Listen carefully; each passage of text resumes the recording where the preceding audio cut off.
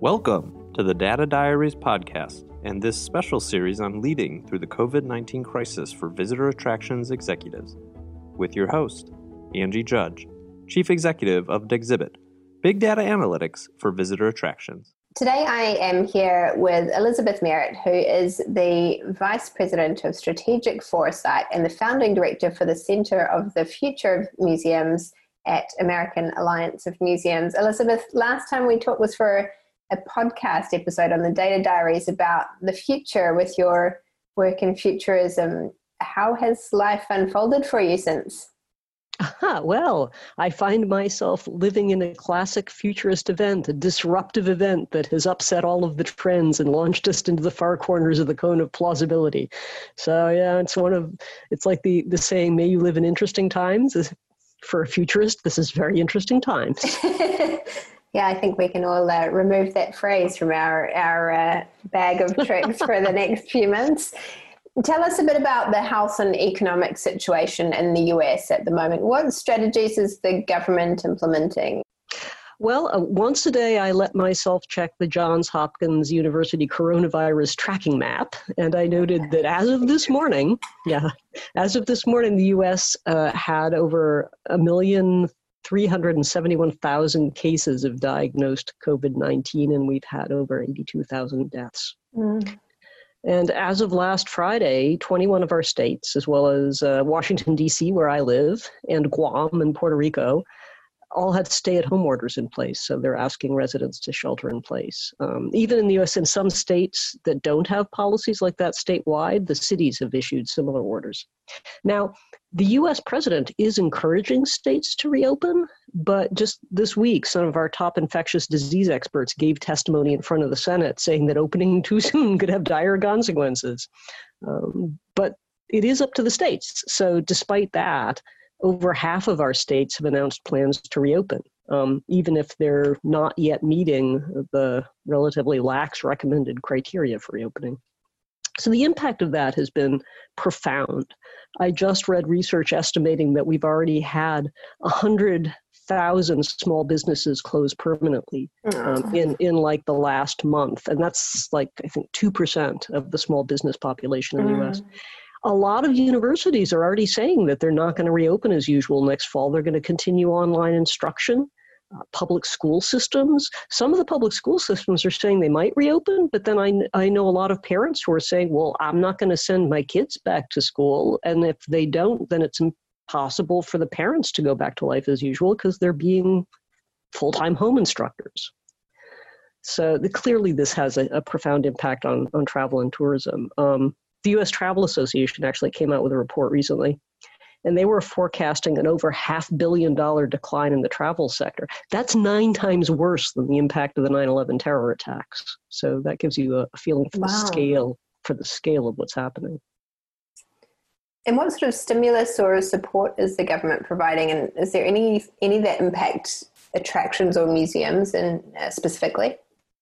Well, there are. So, for example, there's a payroll protection plan that businesses with under 500 employees could apply for, but it only had so much money. And it was rolled out with not very good guidance or procedures for people applying. So it was rather chaotic. So there were a couple of problems. First of all, a lot of small businesses and nonprofits felt that they were disadvantaged in getting those grants compared to relatively large organizations or longtime customers of the banks that people were applying for. And the money ran out.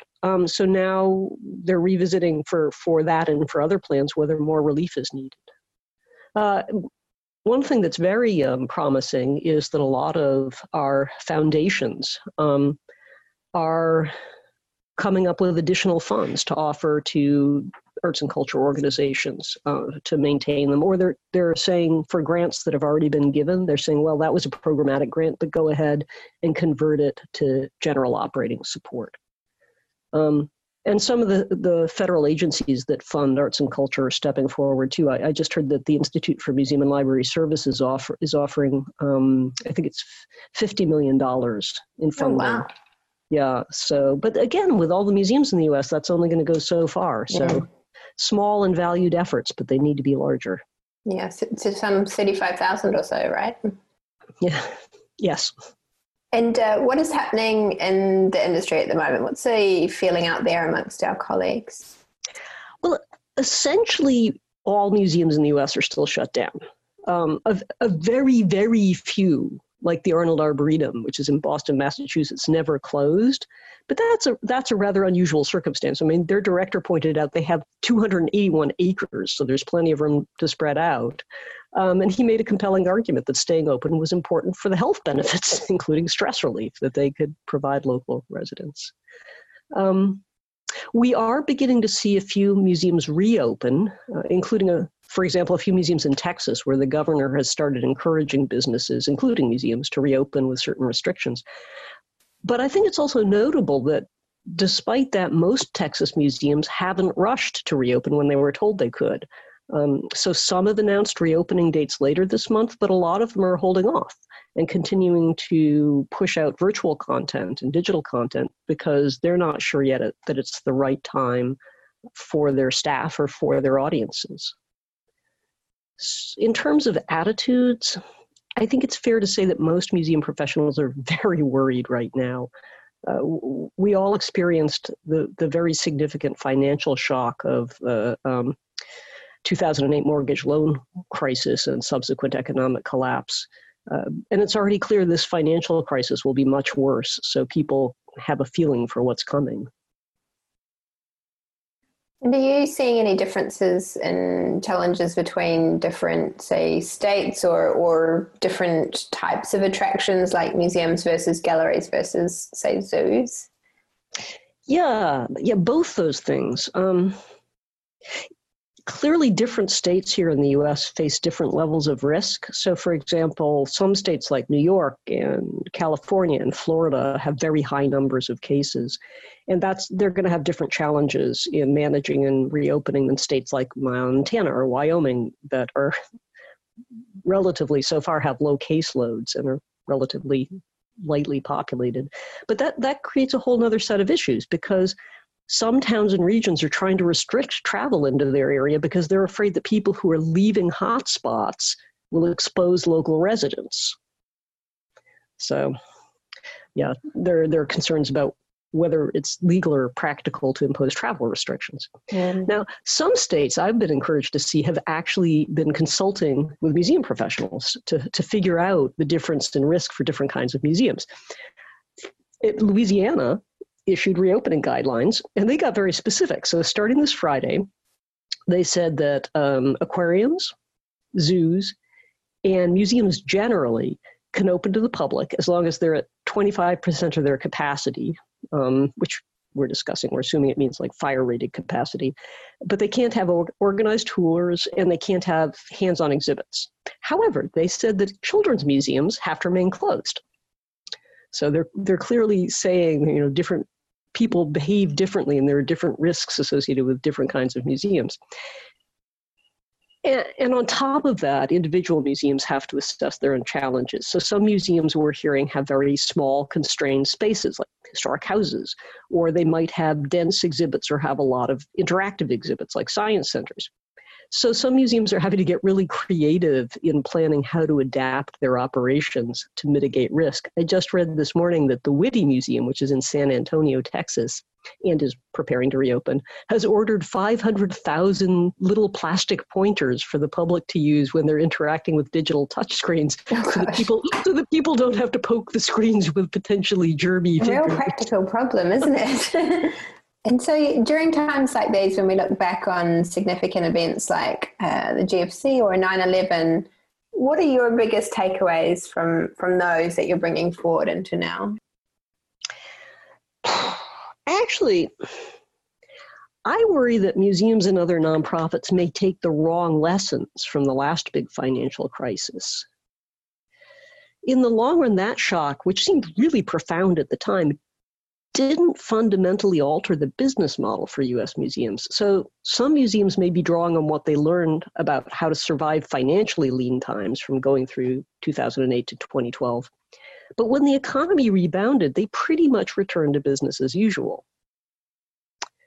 And after the terrorist attacks in 2001, tourism collapsed, but it recovered relatively quickly. And as I cited before in those travel predictions, many experts are speculating this pandemic may have a far more profound and lasting effect on travel and tourism, either due to restrictions and precautions imposed by countries or because of the public's continued concerns about risk. I think we already know that the impact, the global impact of the pandemic is far worse. In the US, we're afraid that a lot of museums are going to close permanently in the coming year because they simply may not have the financial reserves they may need to maintain operations in the absence of any income. I mean, when they're closed, they're not making earned revenue. And because people are financially crunched, they're pulling back on their donations. Government funding is going to constrict because government tax revenues are going to collapse. So the museums that do survive and recover, I think they may have to rethink their financial strategies, especially because we can't assume this is a one-time disaster. What experts are telling us is because of climate change and habitat destruction, we're going to see new pandemic diseases arise more frequently.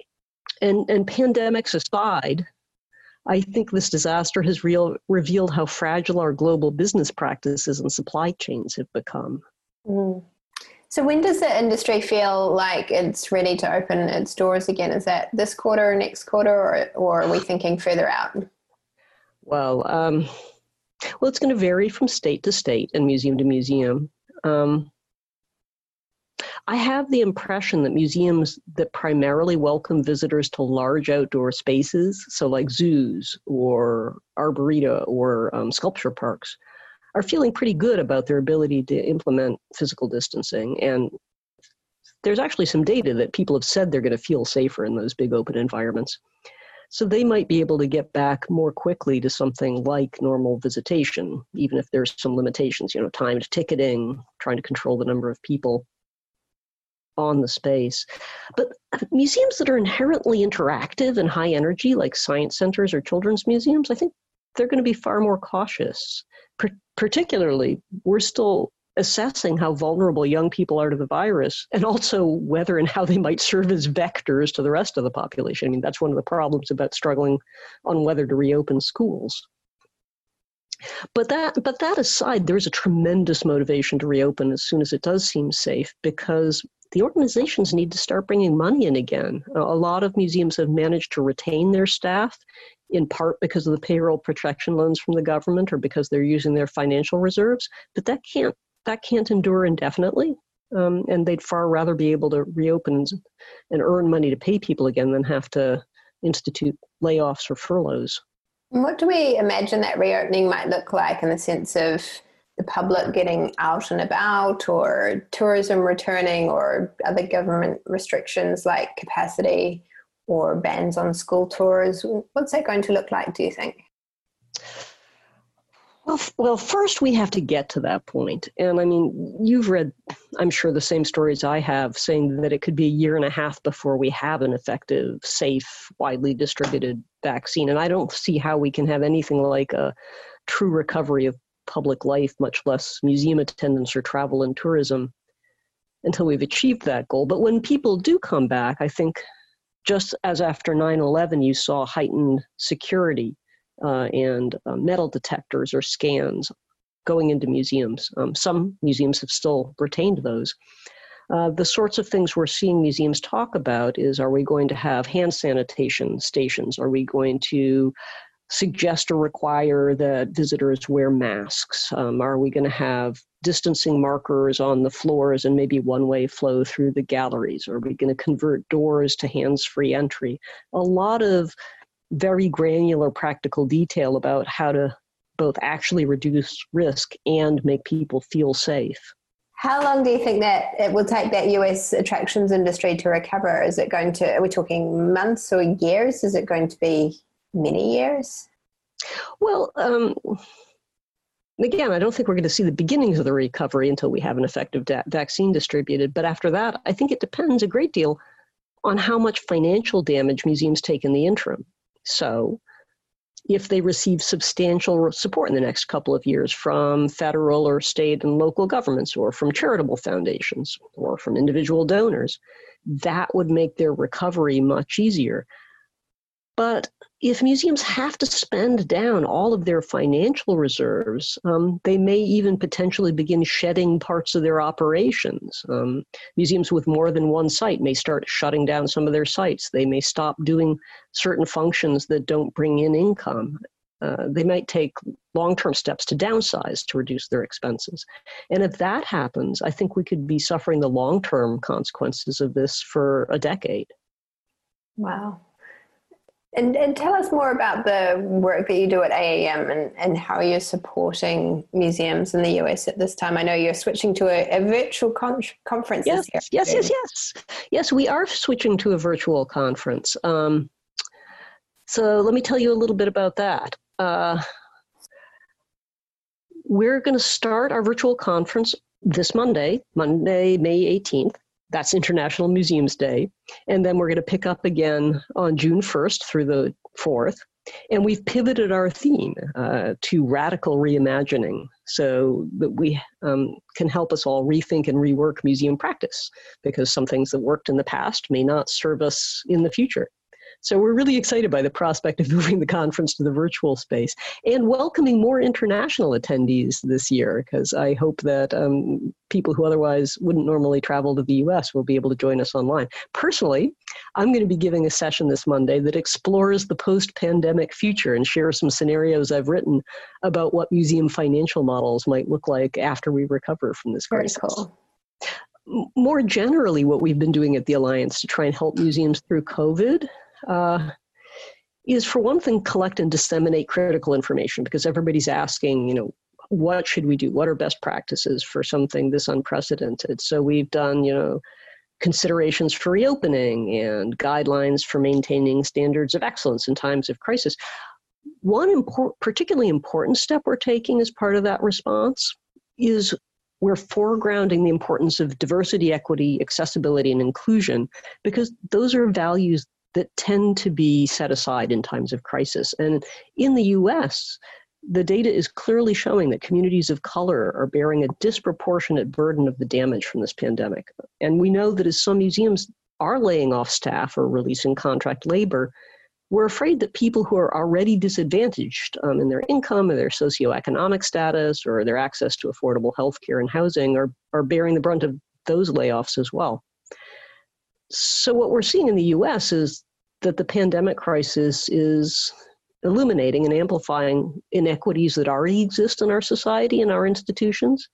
And that makes it more important than ever that organizations like AAM try and support collective action from the field to center the importance of DEI and protect vulnerable people and lift up the voices of people who are disadvantaged in the crisis. And of course, in the US, we can't take government funding for granted. It's not baked into the model of how you support museums in the US. So one of the most important things we've been doing is advocacy, making sure that lawmakers are aware of what museums are doing to support their communities during the crisis and how much they're going to need to recover. So we're trying to rally people to contact their representatives and encourage the government to allocate $6 billion specifically for nonprofit museums, because we think that's the kind of money it's going to take to really keep the field afloat. And it's gotten a great response over the past few weeks. Over 40,000 messages have been sent to Congress through our online advocacy tools. So hopefully that will have an impact.